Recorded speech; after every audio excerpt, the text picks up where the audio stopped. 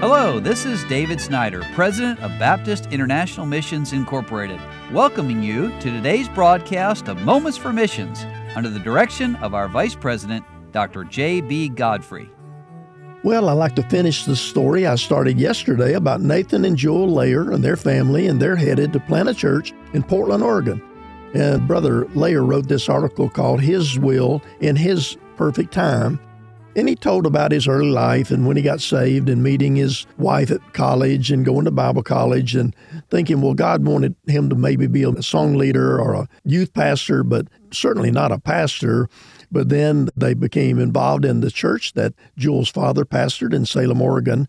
And I'll come back now and pick up where I left off yesterday with a story. Nathan says, I believe that many hesitate going into ministry because they fear failure or they have not attained the spiritual level of their pastor or some other great men of faith. One does not have to attain the spiritual level of some great men of old before stepping out in faith to serve God in full-time ministry. The reason many of these men reached that spiritual level in their lives is because they took steps of faith into the ministry God had for them. Many times they did fail, but those failures grew their spiritual lives. I do believe there needs to be a doctrinal foundation, but that does not mean that one has to be a biblical scholar. Well, at the beginning of January 2020, the Lord began to again lay the city of Portland on our hearts. I was at a pastor's meeting in Washington, and the need of Portland came up, as it always did in the Northwest. While I was sitting there, I was having a conversation with God and wondering, why doesn't anyone do something? We always talk about it, and why has not someone gone? In the 8 years we had been in Salem, we had not seen one church started in the city of Portland. There were a couple of churches started in the suburbs, but not in the city. And then again, I heard the Holy Spirit say, then do something. And I thought, me, Lord? Are you sure? It's so easy to say someone needs to do something, but to be willing to be the one to do it is another thing. This is why the Lord says, pray ye therefore the Lord of the harvest, that he will send forth laborers into his harvest. One cannot pray this prayer without saying, yes, Lord, I will go. I shared this with my wife, and we prayed about it. I needed the Lord to give us a clear confirmation that this was what he wanted, because I knew we could not do it without it truly being his will. If it were up to my fleshly desire, I would say no.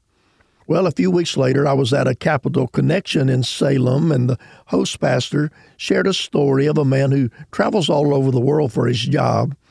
He goes to many spiritually dark places, but he said, I do not know why, but every time I fly into Portland, Oregon, I feel a spiritual darkness like no other place I travel. This is what the Lord used to confirm the calling on my life. God wanted us to go to Portland. Many places in the world are spiritually dark without God. However, right here in our own country, there are places that are just as dark as one would find on the foreign field. The Lord also had his timing, and it was not as fast as we thought, but God was putting the puzzle pieces together in his way for us to lead Salem Baptist Church.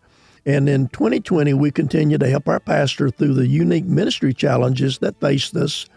We decided to stay on staff through the church's 25th anniversary, September 2021, but we started deputation right after our 5th child was born in December. Pray for the Layers as they go to Portland. You've been listening to Moments for Missions. For further information, please write to BIMI, P.O. Box 9, Harrison, Tennessee 37341, or call us at 423-344-5050. Or you can visit us online at www.bimi.org. Until next time, may the Lord richly bless you.